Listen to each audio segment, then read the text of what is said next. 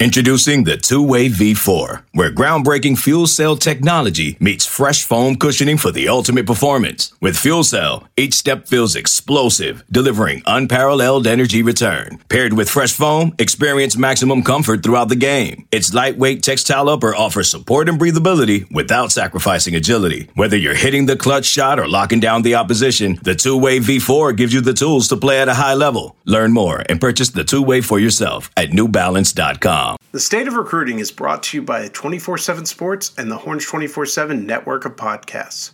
If you like the show, please subscribe, rate, and review on the podcast platform of your choice. We also invite you to listen to the other great shows on the Horns 24/7 network, including The Flagship with Taylor Estes and Chip Brown, and The Longhorn Blitz with Jeff Howe and Rod Babers. Thanks for listening. Now on to the show.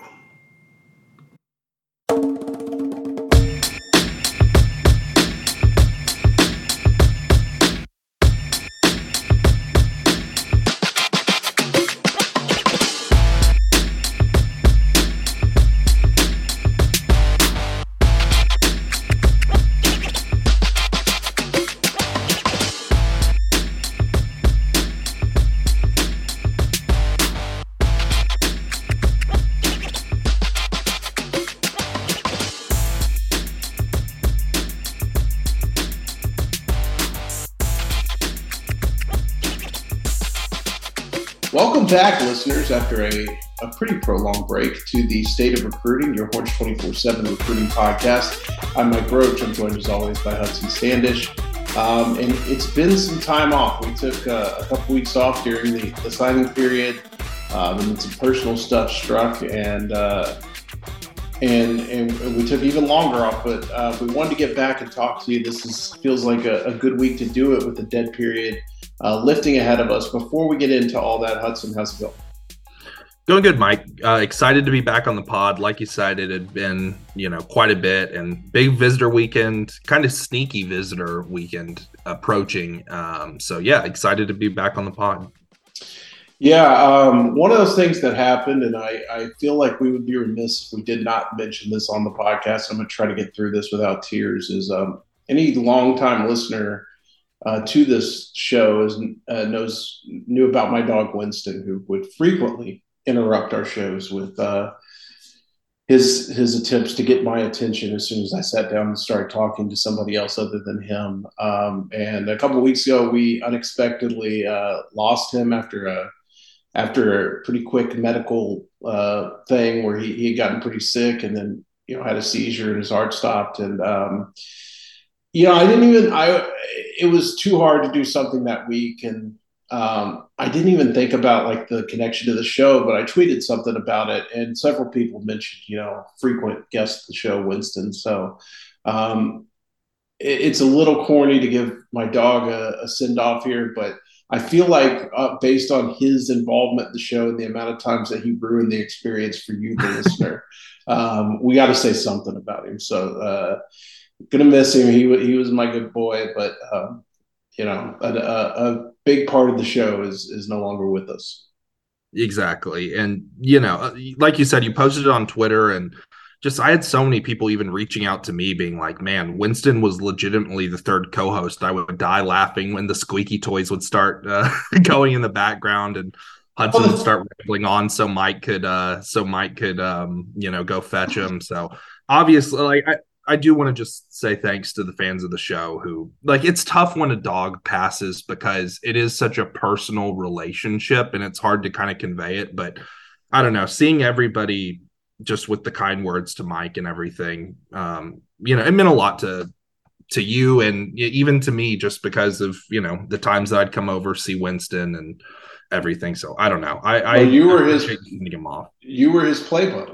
You were the one that absolutely. Would come over and throw the toy with him, and you'd play the entire time you were here with him. He would go. Exactly.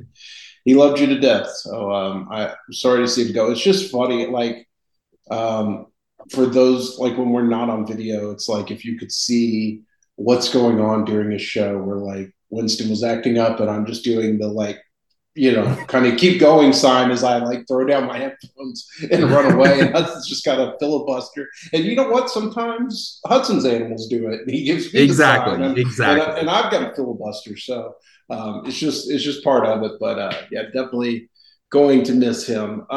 Let's move forward. We're kind of in the meat of it now. Like I feel like last time we talked, it was okay. Let's wrap up this 23 class. Let's see what's signed. Let's talk about everything, and we'll delve into 24 when it's needed. But we're in it now. You've covered a junior day since I think the last time we've recorded. There's more visits upcoming, including some big ones this week. I thought we kind of start out, Hudson, by just let's go position by position and look at probably, I guess, the strength of those groups, what they have on campus, what they need, and where they're really standing out with guys. So obviously, I think I can just sum up the quarterback one for us, right? Like it's pretty simple. They got their guy in Trey Owens. They signed Arch Manning, they got Trey Owens. Like they're keeping the quarterback talent going, and I think we've talked about this. We talked about it when Trey Owens committed, but we just kind of feel like he's the type of take you need after getting a guy like Manning, where you were probably going to have some issues getting another, 5-star quarterback, but you get a guy with high upside. And, the feedback I've heard from just about everybody who's encountered him from a coaching perspective, from like a camp perspective, or who's like seen him live in settings, they love him. They love the tools. They love the mindset, all that kind of thing. So AJ Milwee continues to get A+ marks with what he's doing. And I guess one closing thing from me on Trey, you mentioned AJ Milwee. It's just so smart to already kind of have the gears in motion so that Owens commits extremely early on. Texas has a very vocal leader. And then I saw Owens semi-recently at a 7-on-7 tournament, and then more clips have been coming out from him at various events. He is improving quite a bit. We talk about the ceiling a lot, but just right now as a football player, and you'd agree too, Mike, because I think when we saw him at Cy-Fair last year together, we were kind of talking about like, okay, this kid looks legit. Like he is an extremely good prospect. I would not be shocked at all if Trey Owens finishes the 2024 cycle as a top 247 type of talent. And he's the type of guy too that's like, you think about it, and in the past probably would have been a guy you wait to offer, and you get into the summer or something, and all of a sudden his stock has exploded, and he's a guy that's fielding huge offers. They went early on him, somewhat surprising to some people. It's funny to say early on that when I think we spent most of last fall going, when are they going to offer a 2024 quarterback? Sure. But I'll say this, for quarterback recruiting, Sark and Milwee seem to have a great plan every year of just, this is how we're going to attack it. These are the guys we like. This is how we're going to go about it. Like if you think about it, since they've been here, identified Malik Murphy from the moment they got here, won him over pretty early. Obviously, the Arch Manning thing, that was the priority for them. Won him over, took longer than any of the others, and then turn around and get Trey Owens right after that. So excited to continue to see what they do there. I think it sets you up for 24 too, because now you can spend all your time, on 25 and 26 evaluating those kind of guys. For sure. Running back position, another area where Texas is doing good work. I think what they've signed in the last couple of years, including if you look at last year, getting a guy like Cedric Baxter, who's already making some waves on campus, they've got a good crop of talent. They're going to have to replace those big names, Bijan Robinson and Roschon Johnson. But they're certainly assembling the type of talent to do it. It sounds like, it feels like 2 backs are probably needed in this class, right? I think so. I absolutely think that's the case. And yeah, you talk about the talent that's on campus. Obviously, with Bijan and Roschon leaving, it's going to be a big hole to fill. But when you're replacing those guys with the number 1 running back in the nation, Cedric Baxter, who, I know this isn't like a team podcast and team section, but like, Mike, everything we've heard on Baxter has just been flying colors. We know how good Jonathan Brooks is. Keelan Robinson is a proven gadget type of player that has been really good for Texas at times. And then, Jaden Blue is in the room as well. And they moved Savion Red over, who, Savion Red found his way onto the field last year at wide receiver. Like, it's one of those things where I view it, when Sark got hired, I viewed it as, okay, Texas is always going to be set at quarterback with Steve Sarkisian at the helm. He just cares about it too much and has the track record. Like, they're always going to be set. I'm almost of the same opinion as, like, if Tashard Choice is on staff, you're going to be fantastic at running back. I cannot give him enough flowers. Like, I legitimately, it feels like hyperbole at times because we talk so, just rosy about Tashard Choice, but he's earned it. Yeah, he really has. And I wrote about this in the Stampede a couple of weeks ago, but I saw him recently at a coaching clinic present, and he was incredible. I mean, just had the entire room buzzing. I mean, he's so into what he does, but he's also so authentic about it, right? Like, it's not, you don't look at him and go, oh, he's putting on a show. He's got, like, I described him as he was like part tent revival preacher, part stand-up comedian, like part your old uncle at the barbecue telling you stories, like, because he's not that old of a guy. Like, I'm trying to think, I think he's about my age, he's late 30s or something. So, but he, just the way he talks and the way he presents things is almost like your 50-year-old uncle at a barbecue. And what a perfect segue into just his relationship building with Jarrett Gibson, the number one running back in the country, who has a ton of crystal balls on Texas. Yeah, I probably need to get mine in there. I wrote it in the huddle, but we talked about it in December. Like, Jarrett Gibson might be one of the first guys that we crystal ball. And it was just a dragging your feet type of deal. Like, we have known and have reported that he's been a Texas lean for such a long time. And, credit to Steve Wiltfong for identifying kind of the same thing, firing in a crystal ball. And then, I did a day later, and I was going to call you, but I just figured that you'd see it. And, we've talked about it enough to where it's not even going to shock fans when we fire those in. So, yeah. Like, you follow up Cedric Baxter with potentially adding a Jarrett Gibson type. I mean, it's stunning. And then whatever you do for the other running back take, I mean, you're high on the list for James Peoples out of San Antonio Vets Memorial. I know that Taylor Tatum from Longview loved the visit. And I think you had a couple other names of guys too, where you're like, hey, I think that this could be somebody they look at for running back too as well. Yeah, Keedron Young from Lufkin's another guy I think they like. And it's important to note that, when Choice talked about his style, they don't want to recruit. They don't have a one type of running back and let's recruit a bunch of guys that are in this type. They want to recruit complementary pieces, right? So they may want a little thunder to go with their lightning. I think Jarrett Gibson, 5'10", 200, is a different type of back. The Keedron Young, 5'10", 220, more of a power guy. But really what he looks for, and he talked about this a lot during his clay presentation, is change of direction. And he finds that to be the most important skill of any athlete. Or any running back, excuse me. And so I think when you look at the traits that those guys have, he would love to find, I think, a big bruiser who can also change direction and move laterally quickly. So Keedron Young's on that list. The name for me to watch that I've heard a ton of buzz about from that side is Christian Clark, who's a running back from Mountain Point in Phoenix, Arizona. And it was described to me as like he's a Bijan light.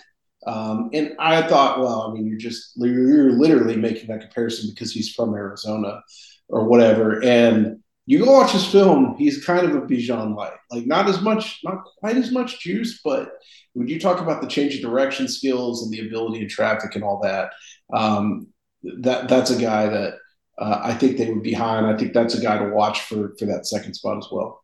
For sure. When you first brought him up to me and you were really kind of raving, went and watched him, really intriguing. And I think that's a name that maybe fans aren't paying as much attention to, that I think this is kind of when we try to hint you in the direction of like, hey, keep an eye on this cat. Yeah, absolutely. And I think, as you saw last year, they're going to be fluid with what they do. I think they identify a top dog, right? Like that. They did last year with Cedric Baxter. And then it's kind of like we'll see what kind of shakes out. We'll see what fits here at the second position. Last year it was Trey Wisner. I think it could definitely change over time, and I don't think anybody saw that being the eventual second guy. And in this case, we'll kind of see what shakes out there. Let's move to the wide receiver position. I think a great job in 2023 bringing in guys like Jonte Cook, Ryan Niblett, and DeAndre Moore, adding in A.D. Mitchell in the portal as a guy to help immediately. I think the receiver position got a shot in the arm. And so, hopefully you want to keep that going. And I think the good thing is the guy who you and I think is arguably the number one player in the state is a receiver, and Micah Hudson. Yep. And Texas is doing a really good job in that recruitment. Obviously, Chris Jackson taking over for Brennan Marion was something where we were kind of waiting on the transition period to see, okay, how is he going to be received by these recruits, et cetera. I think that it's kind of just been seamless for Micah Hudson specifically. Like, I think that Texas is in as good of a spot as anybody. And if I'm forecasting this towards the future, I kind of see it coming down to a Texas versus Texas A&M battle for one of the top, players in the country.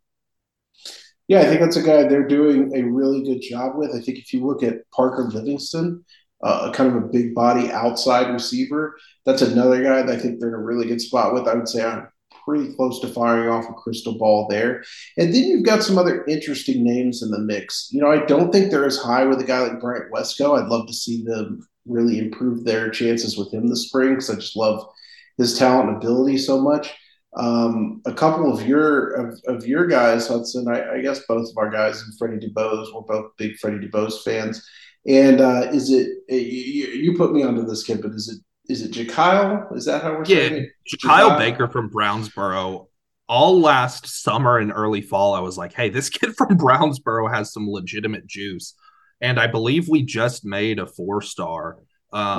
Really awesome kid to talk to. Huge fan of his game. And I think that he's somebody that I think adds something different potentially to the Texas wide receiver room. I really like him a lot. And you've got 4 options right there in DuBose, Hudson, Livingstone, and Baker, where they're in great spots, but it's almost like I'm waiting for the dominoes to start falling almost, because I find it tough to believe that they'll land all 4, but at the same time, you never know exactly how these things shake out. So it's intriguing. And, they've got guys like Kobe Young from New Orleans that they're high on.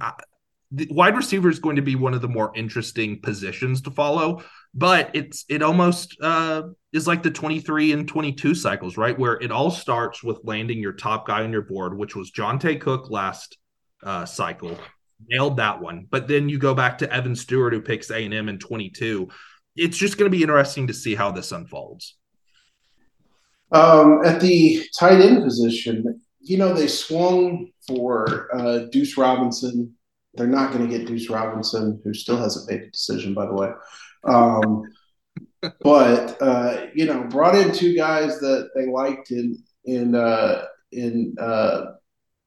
names are escaping me. Spencer Shannon and Will Randall. I kept wanting to say Will Matthews, and I'm like, no, that's the fullback from the early 2000s, and now the sideline reporter, I believe, for Longhorn Radio. I kept wanting to say Matthews. That is a testament to literally, if they're not like a guy I'm really close with, as soon as that class ends, I just jettison information from my brain and start forgetting names. Tight end position, though, I think that this is the year. We really like Spencer Shannon's upside, right? But he hasn't shown a lot on the field. I don't know. That he's going to be the inline guy.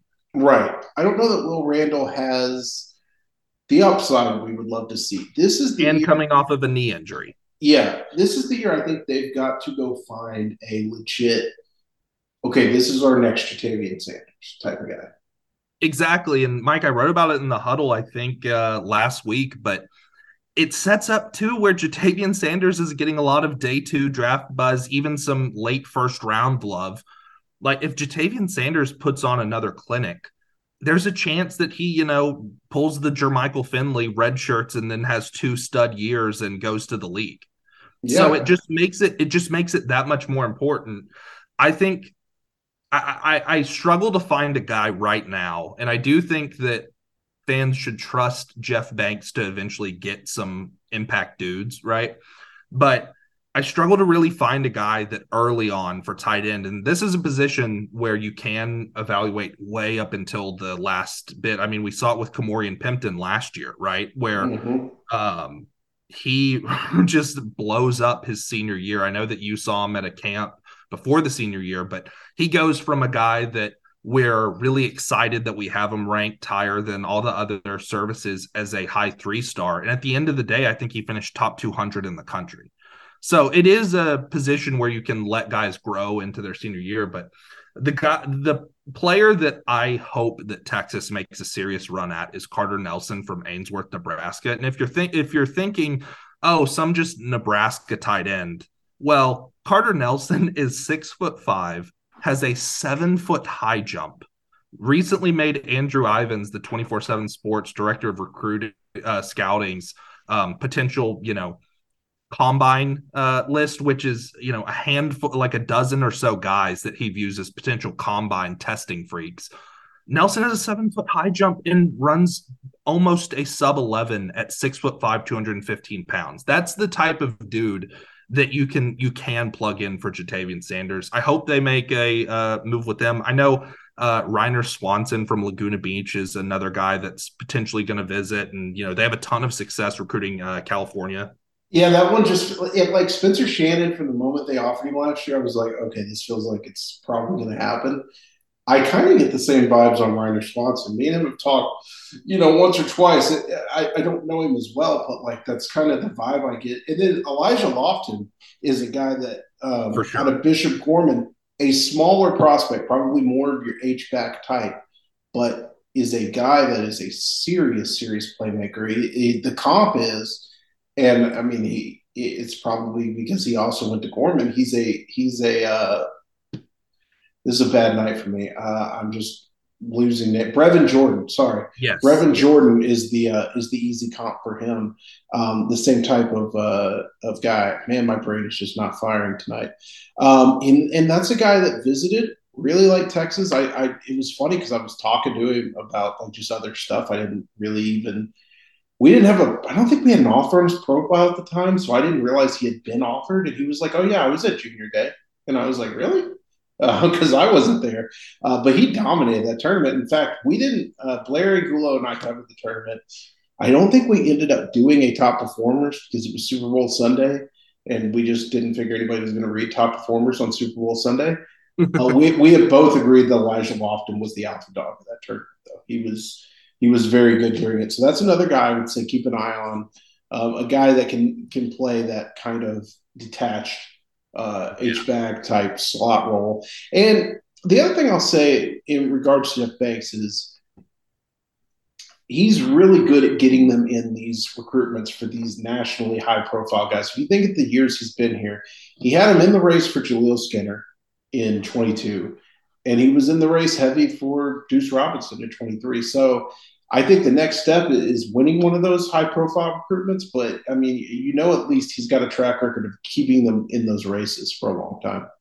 Let's do offensive line, and we'll just kind of quickly go through this because there's a lot of targets. And I feel like Kyle Flood has taken a lot of numbers the past couple of years. I mean, what do we have? 7 and 23 and 5 and 20, yep. Or 7 and 22, 5 and 23. So that's 12 guys. I think this is probably a 3 to 4 man class based on that. Although I don't think that with this team you can have, I think their philosophy is, can we have enough offensive linemen at this point? Yeah, and they almost not almost, they quite literally kind of threw shade at the previous regime of like, why when we took over at Texas were there more wide receivers than offensive linemen on the roster? Like, it should never be that. And so I love the stacking bodies approach. And when you look at breaking down an offensive line cycle, it's hard to just not just mention that Kyle Flood kind of gets his guys. Yeah. The people that he evaluates and signs off on, he normally does get them to Texas one way or another. Yeah, there was a little bit of luck with coaching changes in 22, but in 23, three out of the 5 guys were guys that Texas offered first, which rarely ever happens, especially at offensive line, which is a longer, developmental curve position. You just gave me an idea for an article that I'm going to say on here, and people are probably going to hold me to it when I don't do it.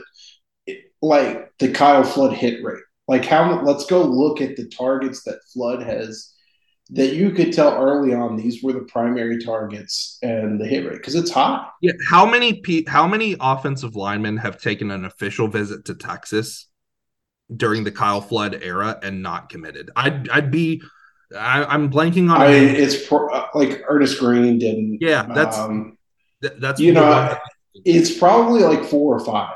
I would say like the Jacob Sexton didn't. That's a guy that pops out to me. But like you're literally probably talking about 4 or 5. So yeah, man.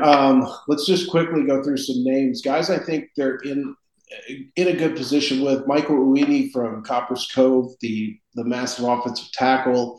DeAndre Carter from Modern Day is another guy. That'll be a national slugfest recruitment. Your boy Ori Williams at San Marcos. That's right. Bennett Warren from Fort Bend Christian. We've heard, ups and downs there. Some mixed things. Yeah, some sources you talk to really think that he's going to end up at Texas, and then you talk to some other ones who are like, I'm not so sure. They waited quite a bit to hop in the mix, so it'll be interesting to see with Bennett Warren, and then we can't close it out without mentioning Daniel Cruz, who I know you talking with sources all the way since last spring were like, hey, Daniel Cruz is going to be the guy for Texas at center. They love that kid. Yeah, definitely. And they feel a true center, which they haven't. I don't believe. I try not to overspeak here. I know they were okay. We could train Connor Robertson at center. We could do this, but they feel like Daniel Cruz is the first true center type they will sign at Texas, a guy that is really made for the position. And when Kyle Flood offers a kid that maybe doesn't necessarily fit the, big human oversimplification of evals, that this is a guy that he truly loves. Yeah, and that's Cruz for sure. So I that's one, you kind of mentioned it. I just tend really not to worry about like what's the O-line going to be, because there were years during like the Herb Hand era where it was like, well, crap, if he doesn't get this guy and he doesn't get this guy, who is he going to sign? And like at this point, it's only been 2 years, but I'm just like, Kyle Flood will sign as many as he wants, and they'll be pretty much, he's going to miss on a couple, and he's going to get the rest of his board. That's just how it's going to go.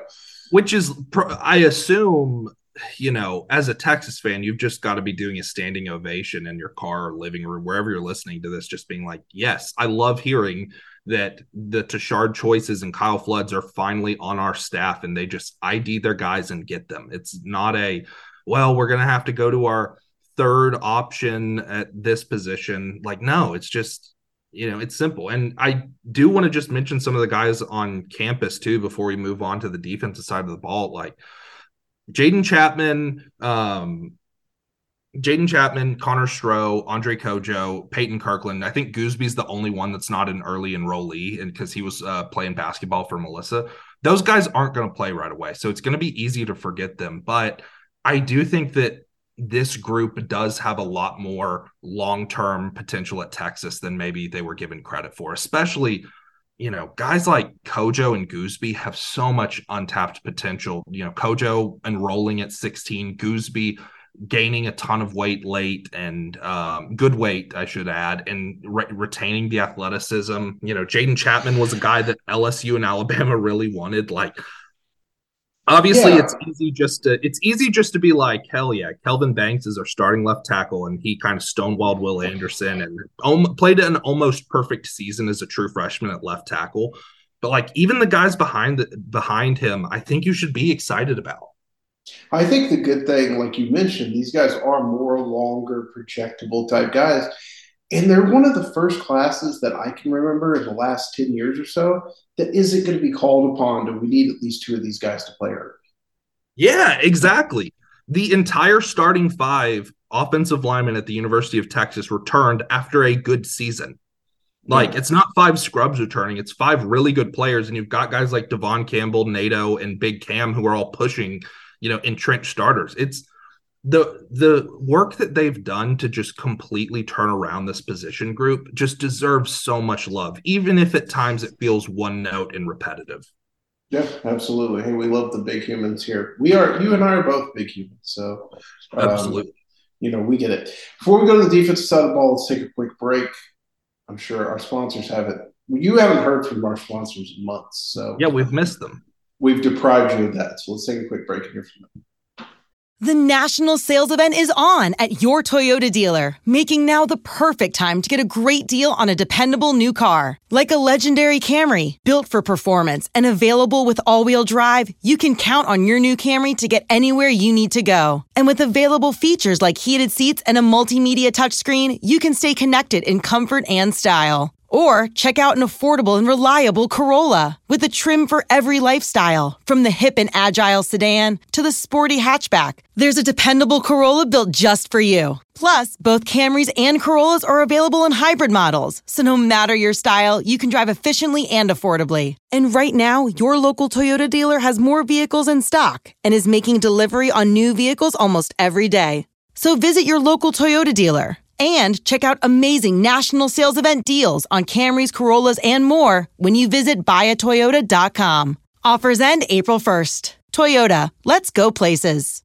Passion, drive, and patience. What brings home the winning trophy is also what keeps your ride or die alive. eBay Motors has everything you need to maintain your vehicle and level it up to peak performance. From superchargers, roof racks, exhaust kits, LED headlights, and more. Whether you're into speed, power, or style, eBay Motors has got you covered.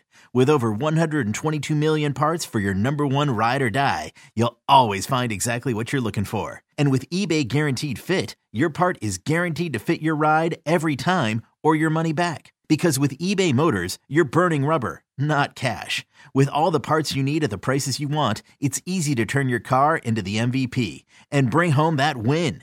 Keep your ride or die alive at ebaymotors.com. Eligible items only. Exclusions apply. All right, we are back. Welcome to the second half of the show. Let's talk a little defensive side of the ball. Let's start with the defensive line. To me, arguably the most important area of need in this class. Yeah, absolutely. This is a pretty major cycle for that position group. Yeah, I did a defensive line video with Tommy Yarish, a week or so ago, and we talked about, hey, they signed these edge guys and they signed Sadir Mitchell, and I was like, look, I love Sadir Mitchell, but they needed more out of this class than they got. I felt with the interior D line, especially with the move coming to the SEC. So I think this is going to be a year where you look to kind of really jump on it and land some guys. I think if you're looking at a candidate, like your early commitment candidate, it's hard not to go with Alex January from Duncanville, the defensive tackle, who is a Texas legacy, played a really big role for Duncanville's defense and route to a state championship. I think that's the guy you have to look at for the early commitment.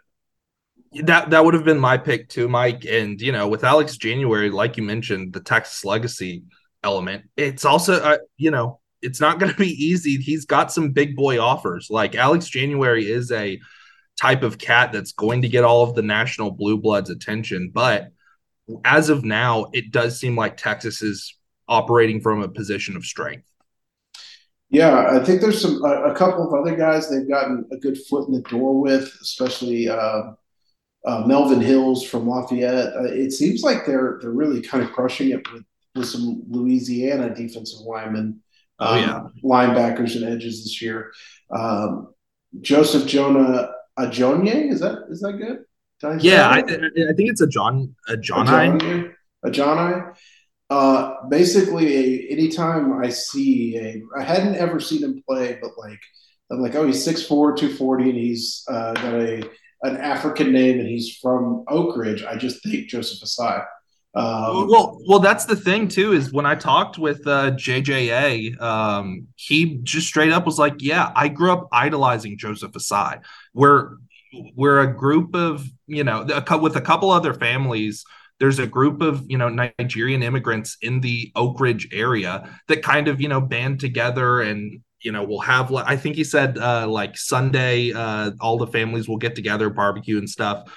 And growing up, it was like Joseph was almost his hero. And I know that when the, incident happened in the AFC Championship game, he was publicly, saying like, this is messed up. Like, don't go after my guy. Like there's a lot of love for Osai from JJA. And I think that is an element that Texas would be extremely smart to capitalize on. And I know that the Texas offer meant a ton for him, not only because of the football element, but just knowing how smart Joseph is, and seeing the education he got at Texas. I do think that plays a pretty major role with his family. Yeah, other guys I think you want to keep an eye on, Nigel Smith, although I think that one may be trending away from Texas a little bit. I think they have some work to do there. Go ahead. Oh, no, I was just going to say my take on Nigel, depending on how long his recruitment lasts, I could almost see a little bit of a boomerang effect. Because early, it was thought that Texas was going to be in that top group. There's been a little bit of a trend away. If he commits over the summer, this is a moot point. But if he does take it to December, I would be interested to see if that's somebody where it just makes sense given some of the connections he has to Texas late on, which we've seen quite a bit with the Texas staff, like willing to wait until it's kind of getting close to decision time and then making a big push and landing out. And it's also worth mentioning again, I probably should have done this at the top of the show. We're talking about this in March. In March of last year, unfortunately at the time, if you would have said that Colton Vasek would have been in the Texas class, it would have seemed kind of silly just based on the way that was trending and how the early aughts of that recruitment kind of suffered. So there are going to be a lot of twists and turns, but this is just kind of our look at it right now. Yeah, I think that there's not one guy that I'm like, okay, they're just crushing it with this guy where they're really standing out. And that's a little bit concerning to me. I go back to 2 years ago. I think Bo Davis did a really good job in that 22 class, adding defensive line talent, guys like Jure Bledsoe, and I'm blanking again. What's your boy's name from Mississippi? Aaron Bryant. Aaron Bryant, yes. Guys like that, getting those interior, because edge is an issue, and it was kind of taken care of to an extent this past cycle, getting some edge bodies in there. But finding those big bodies inside, man, that can hold up, and you've got to get guys who can replace Keandre Coburn and T'Vondre Sweat and those big frames to play in the SEC. And mentioning Jure Bledsoe too, Mike, I think it is worth mentioning that we do know that Jure is really crushing it at Texas. And when he was recruited, there was a lot of chatter about, okay, how is he going to take to this environment? And Bo Davis does deserve a lot of credit for not only getting Keandre and Moro Ojomo to levels where they are going to be, round 2 through 4 level prospects, but also improving the play of Vernon Broughton and Alfred Collins, a lot of guys who had a ton of potential that we really saw take steps up. So I do think that you are definitely right that I wish that there was a little bit more noise on the defensive line front, but at the same time, as long as that development is happening on campus, it takes a little bit of the pressure off. Yeah, it does. Let's talk about edge, because I think they did a good job last year, but they got to keep going. You got to keep stocking pass rushers. By the way, TJ Lindsey is a guy we're going to talk about in the edge category, who I think Texas is early on one of the top schools for. He's going to eventually, in my opinion, be an interior guy. Yeah. Do you remember early on in the Jure Bledsoe recruitment where it was like, nah, they like him at edge? And it was like, okay. Sure. I told you about Jure when I saw him in December, right? Yes. He was at Darian Gallett's signing ceremony. Looks in phenomenal shape. So good for him. So let's talk a little bit about edge. We've got a couple of different names. You mentioned the Louisiana connection with defensive line. Let's just start in Louisiana with Kalaje Cobbins. Kalaje Cobbins, I think, is a guy. I talked to him a couple of weeks ago. Texas has really made a good impression. I think It's kind of them. It's kind of LSU. There's a couple of other schools involved, but most people we talk to expect it to be one of those two schools as of now. I think they've done a phenomenal job with him, and he played a huge role in Destrehan winning a state championship last year. Was a monster on that team, kind of playing in a bunch of different positions. Colin Simmons is the big name in state, the 5-star edge rusher from Duncanville. I think Texas has some work to do there. I really do. Yeah. I feel like Colin is dead set on getting out of state. And that's just my own insight from talking to him. It's nothing he said to me, but LSU, Georgia, those are two schools that really stand out for me. Can I workshop a take for you right now? Sure. Does Colin Simmons, not as a player, but the recruitment, almost remind you, with Texas specifically, does it almost remind you of David Hicks a little bit? Of like, there's just going to be a lot of questions about like, okay, where's Texas at with Simmons? It does, although I will say Colin Simmons is still talking about visiting Texas this spring, whereas last year Hicks was like, yeah, I'm not. Yeah, that was. They're not in the plans. So that plus just we don't. Zeno Meazulu, he doesn't open up a ton, but you got to feel like Texas is in this till the end because of just the connection with his brother on campus there.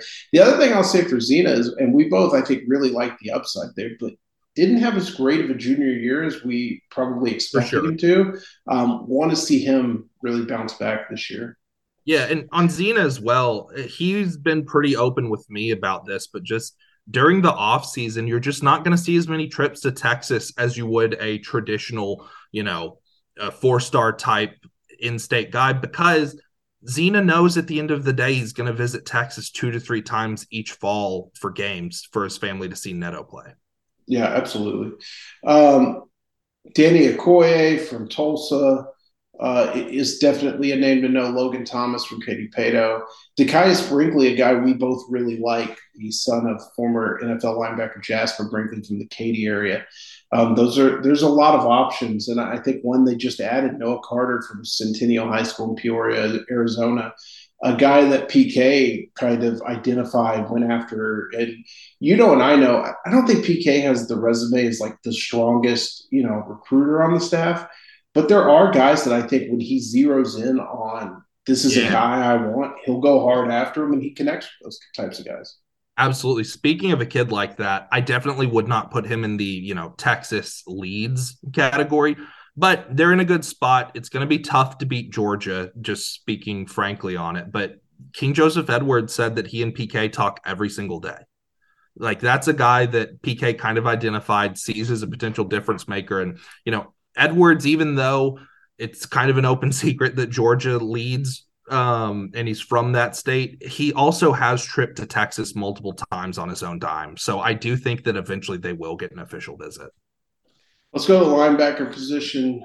Jeff Choate got the best grades last year for filling in his position group and filling it in with some quality talent. By the way, you want to talk about a guy that has a ton of his guys on campus already, with Anthony Hill, with Darian Gillette, with Leona Lefau.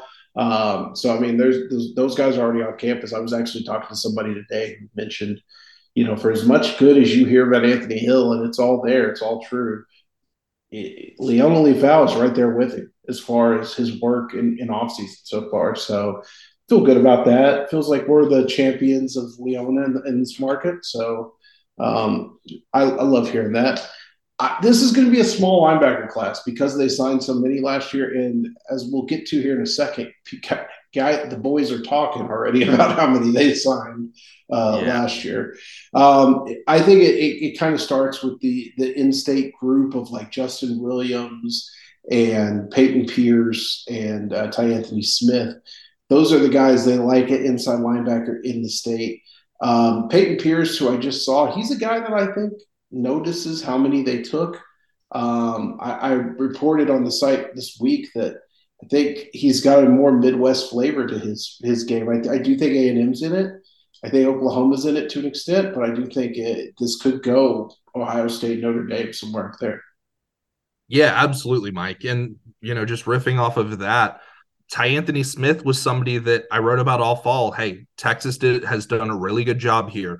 They're really set up, but the only potential wrinkle, at least in my opinion, was Alabama hopping into the mix, because he was kind of blown away at the Nick Saban camp last year. They told him what they needed to see for him to get an offer, and sure enough, at the start of February, Anthony Smith posts that he has an Alabama offer and is going to be visiting this weekend. What the reception from this upcoming visit weekend, I think, is going to be major. Right now, I do think that Alabama and Texas, with Texas A&M maybe in a separate tier in third, are kind of up there. But I mean, a Alabama-Texas battle for a kid out of Jasper just kind of, even if you haven't watched his tape, just kind of shows the level of prospect. I feel like this is probably a dumb question because I'm like 99.9% sure it is, but I don't want to get scolded by you. We can comfortably call Jasper Southeast Texas, right? Yes, absolutely. So I feel like just anecdotally, the battles between Texas and Bama for Southeast Texas kids, they don't have a great record going Texas way. The two I think of are Tony Brown and I forget his name, Deontay, yeah, the safety from West Orange Stark. Those are the two names that jump out to me.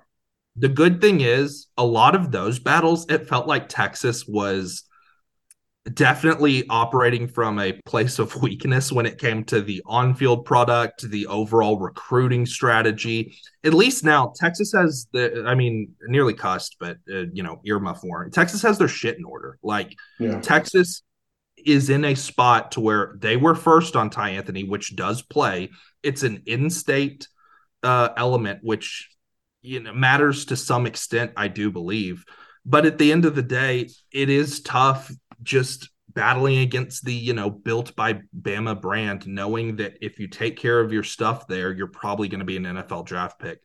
I think this is going to be one of the more interesting recruitments, but it's just another opportunity for Jeff Choate to stunt on some people at the same time. So, yeah, and I think Justin Williams, early on, we heard a lot of Oregon with Justin Williams, and I think Oregon is still very, very much in the picture. Don't get me wrong, but I think this is a recruitment Texas can absolutely win. They've done a good job. Justin Williams, one of my favorite threads of covering recruiting this year is so Jeff Choate, he sends all of his recruits the books that his linebackers are reading. Peyton Pierce mentioned it to me, I take notes on it. We talk about it on the phone, that kind of stuff, which I think adds a personal element to the relationship. But Justin Williams gave me just one of the great quotes of all time. He'd be making me read. Which I know what he's saying, but it just sounds like Choate's calling him every night. Did you read the chapters? Did you do your homework? This is a guy that I think is kind of in that Jelani McDonald mold, except he's probably better put together from weight wise right now. And he's a guy I saw 2 years ago at 7-on-7, and he was just walking around wearing a Texas hat, had no offers. And I was like, who is that kid? And he jumps out immediately off the page. I think he and Ty Anthony Smith, especially with things slipping maybe a little bit with Peyton Pierce, those are the guys you'll see him dial in on. A couple of out-of-state names, two from California. Dylan Williams from Long Beach Poly is a guy that has long talked about visiting. I think that's one to keep an eye on. And then Kingston Viliamu Asa from St. John Bosco. I can't discount the way they recruit the West Coast and recruit those schools out there. Anything else you want to add on linebacker, Hudson? No, I think that's it. And just reiterating that, hey, if they get their guys, don't be surprised if it's a two-person group at this. Yeah, one or two. And I think if they get one and they're not really sold even on a number two guy, rather than – yeah, if they land one of Ty Anthony Smith or Justin Williams and they're potentially having to reach for a second take, I could absolutely see them just, deciding to make that be the class. Can we also just say, because one of the top players in the country is a linebacker, I'm assuming at some point the question is going to come up. I think Jeff Choate would love any opportunity he could to get Sammy Brown on campus, but it's just probably not going to happen. So let's put that to bed right now. Yeah. Let's move to corner. The corner position, I think, is another one that, I want to see you stack some talent this year. I thought they did a good job at 22. They got guys who contributed early, Jalen Gilbo, Terrence Brooks. But this is And getting Malik Muhammad in 23 was at least Yes. like, okay, we have a true dude at corner. He's been crushing workouts. So that adds a little bit of room for error. But like you said, premium position, you got to stack bodies. That was a position, again, like defensive line, the numbers left a little to be desired for me, although they mitigated it a little bit by getting a guy like Warren Roberson late who could play corner or safety. Oh, yeah. Getting Gavin Holmes in the portal. They mitigated a little bit, but I want to see Chet stack some true game-changing corners. And they've got a chance. I think the state of Texas has two of the best in the country in Kobe Black and Selman Bridges, both Central Texas kids. It should also be mentioned, I guess now's a good time to talk about it. They just lost a commitment from a cornerback in Jaden Allen. Yeah, I was going to bring that up. Let's say that we just weren't shocked at that development. Yeah, it wasn't something that blew us away. I think for them right now, Kobe Black, Selman Bridges, those are the top two guys on the corner board, at least from the in-state position. It's easy to see why when you look at both from the way they're built. Yeah, I mean, all that we've heard about is how much they love long corners, especially with Malik Muhammad. Selman Bridges I remember texting you at the Red Oak Lake Belton game, just being like, or maybe it was a group, just being like, Selman Bridges is moving like a corner at 6'4", hanging with Warren Roberson, who is as dynamic as they get at the high school level at wide receiver. Selman has stacked a good junior year of tape with on the 7-on-7 circuit, just absolutely doing whatever he wants and looking like a true stud. I do think that USC and Alabama are two schools, and LSU as well. Those are three schools that are in really good spots, but he also loves Texas and the fact that, Sark is FaceTiming him in the morning being like, hey, you're one of our guys that we're going to make sure that we get. And while he is teammates with Micah Hudson, I would caution people to the lazy, they're going to squat up in college. I don't think that's necessarily the case. And, Kobe Black's kind of one of your guys, and I think they're in a fantastic spot for him. And they've got a lot of his boys on campus, and Jelani McDonald, Trey Wisner. I think he's pretty close with a couple other guys on campus just through visits. So early returns with those two specifically, I do think are about as good as you could hope for.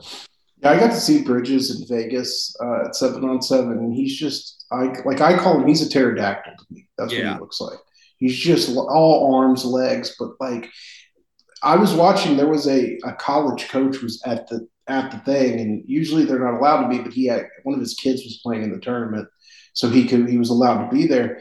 And I was watching along with him, and he was just remarking about the way Bridges changes direction suddenly for a guy of his size, because usually you worry about those guys who are so tall being able to turn and twist and lever. And he was just astounded by how quickly he could explode, change direction, and go. Yeah, it's a rare thing where it's almost better that Selman Bridges is so skinny and hasn't just added a lot of unnecessary bulk, because he just is so fluid with his movements. And I do think, I kind of mentioned it with the Jaden Allen decommitment and that we weren't surprised. When you look at what they want at corner, Jaden Allen just kind of doesn't fit what they want. You're looking at guys like Selman Bridges and Kobe Black, who are their top two targets in state. Selman Bridges is 6'4" and moves like crazy, and Kobe Black at I think 6'1", maybe 6'1.5", can kind of do it all. Yeah, and I think I would also add that we talked a lot about when he committed, the fact that that Hunter Modden was going to play receiver. Yeah. But everything we've been hearing as of recently is that it's defensive back. So I think you could also pencil him in kind of on that side if they're able to, if he sticks with that commitment. I do think this is a position we're going to see a lot of movement in the spring, a lot of new offers, a lot of figuring out where to go. Because if you look at their corner board now, it's like it's not deep. They haven't really identified those second and third options. So I do think we're going to see those guys start to come up in the spring. Let's move to safety. The safety position, again, I think that this is an area where they mitigated some things, getting Derek Williams last year, getting Jalen Catalon in the transfer portal. Push comes to shove, Warren Roberson's probably a safety if I've got to pick one of the two. For sure. So, I mean, they've got some numbers there, but again, you're in a position here where you've got a chance to add some big time dudes. One of those big time dudes is Jordan Johnson Rubel from IMG Academy, formerly of Fort Worth Brewer. So a local kid who went off to IMG Academy. I think they're in a really strong spot with him. And a big reason why I found this interesting, because I've heard a couple of people mention it now. Jahdae Barron is becoming a recruiting pitch for Texas. Absolutely. Yeah. And I think we almost talked about it on the phone once, but Jahdae just also plays with he plays with swagger. People watch Jahdae Barron play, and it's kind of easy to see why recruits gravitate towards that. I think of defensive back offers, I would be pretty confident 60% of those guys are posting a photo of Jahdae Barron. Yeah. And especially these guys that they're selling on nickel. Remember, there was a day where, if you tried to sell a kid on nickel, they were so offended. And now they watch Jahdae Barron and what he does in that defense, playing that position. They're like, yeah, I want to do that. So exactly. I think Rubel, that's one for him that's way up there.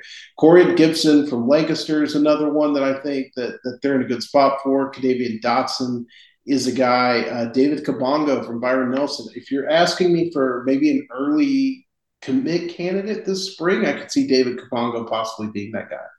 Yeah, because with David Kabongo, it's just going to come down to, maybe the athletic markers aren't there, but they just love the way that he camped. They love his tape, and it's easy to see why. Just as a pure football player, I think he answers a lot of questions that you might be able to get over the fact that he's, not out here running, 10.8s in the 100 meters. So might be one of those ones where it would benefit him to commit early and lock up a spot. Whether he does that or not, obviously that's kind of forecasting a little bit too far in the future.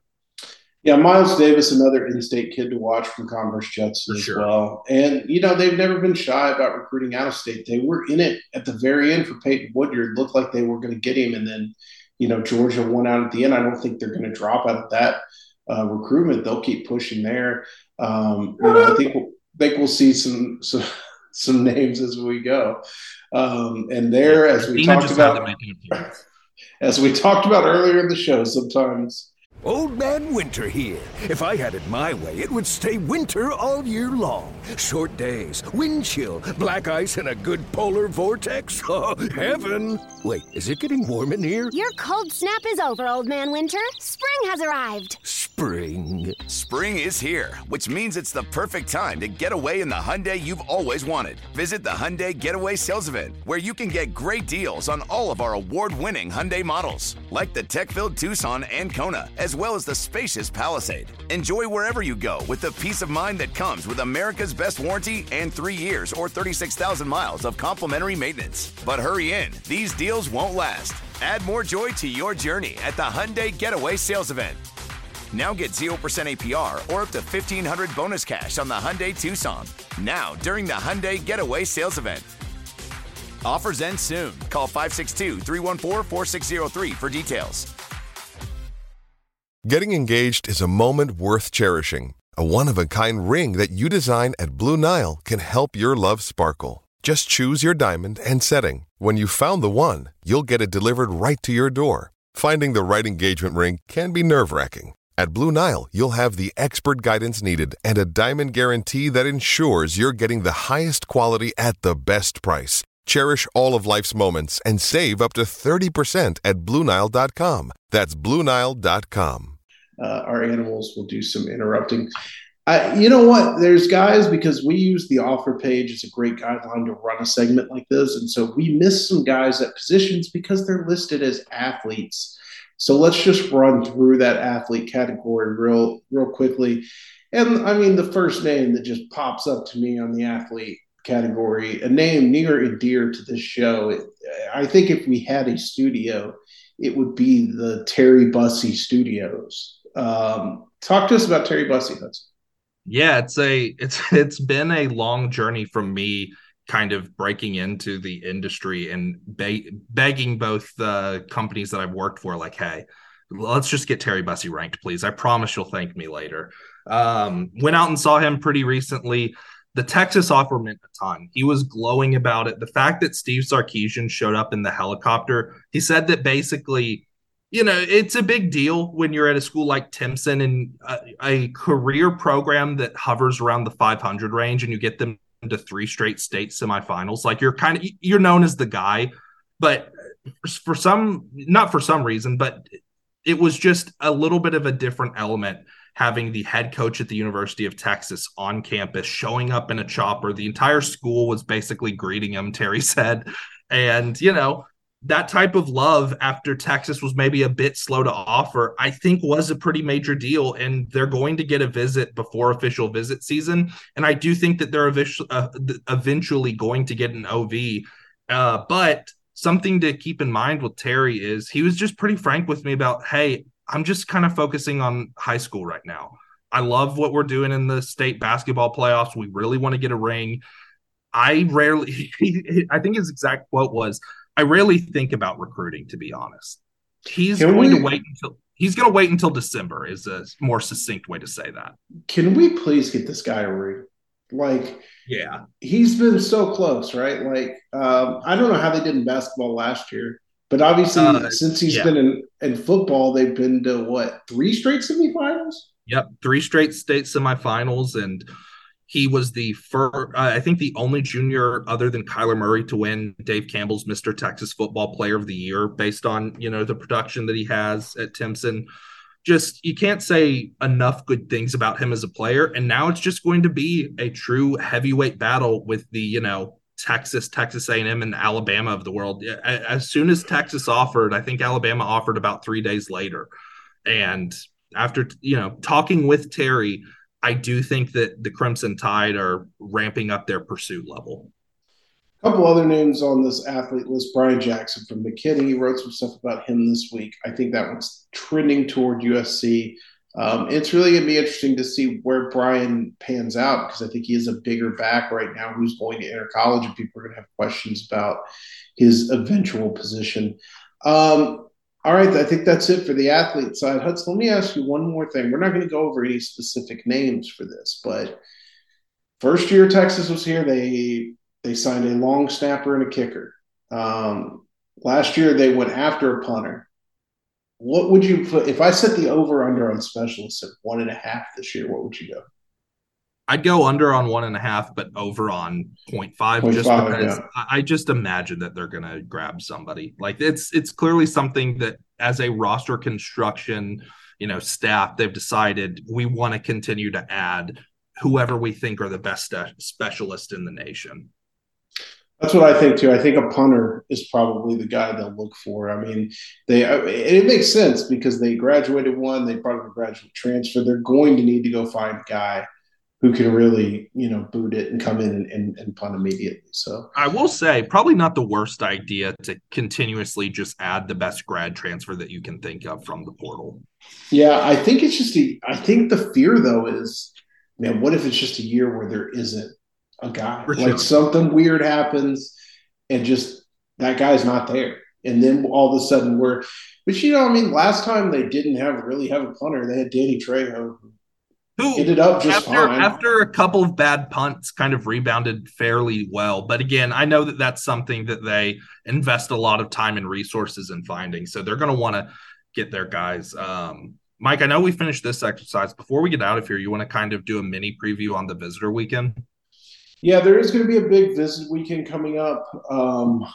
The Texas is hosting. It's basically there's a 7-on-7 tournament in Houston.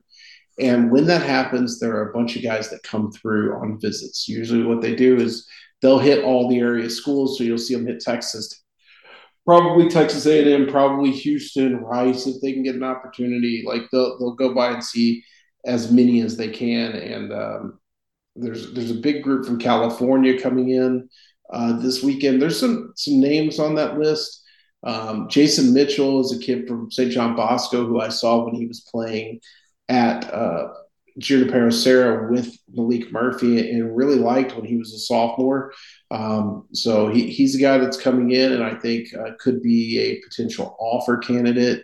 I think Terrence Moore's one that I'm pretty intrigued by out of Tampa Catholic. I know that the Choice has actually been assisting on that recruitment. And he doesn't have an offer yet, but that's one that I'm watching pretty closely, maybe for offer watch, because he already does have, I think, Alabama, Clemson, Ohio State, Georgia. Like, this is a guy that has offers a little bit better than his ranking might indicate. And at 6'4", 190 with his level of athleticism, I do think that could be an interesting wrinkle into our previous wide receiver discussion. Yeah, there's also there's a 6'4", 340-pound offensive lineman coming in. So anytime you got a big boy on campus like that, he's on offer watch for me. Peter Lange from the San Francisco area. The other guy that I think keep an eye on is Noah McHale, a linebacker from California, from Laverne, California, at Bonita High School. A guy that I met last spring, but I think Texas is that's a school that I feel could get into the race with a kid like that. And he's rated a 5-star on the composite in 2025. We've got him as a 4-star, but top 20 in the country. I think that's a guy they could get in the race with and be a factor in. So that's another guy. For sure. A couple in-state guys coming in. Quanell X. Farrakhan Jr. from the Woodlands, and Keandre Barker from the Woodlands, their running back. Who I think just transferred from Arkansas, right? Yes. Yeah, he played in Arkansas before that. We've talked about Quanell quite a bit, I think, on this podcast. We've known about him for years, it feels like. God, I can't believe he's still a 25. Like, he's still got 2 years left. Yeah, we've been talking about him for like 10 years. That's a big play receiver they haven't offered yet. I would be interested to see. But then 2026 Liberty IU athlete Daquan Prevost, who to me looks like an early candidate to be the number one player in the 26 class. Saw him last spring, and he looks phenomenal.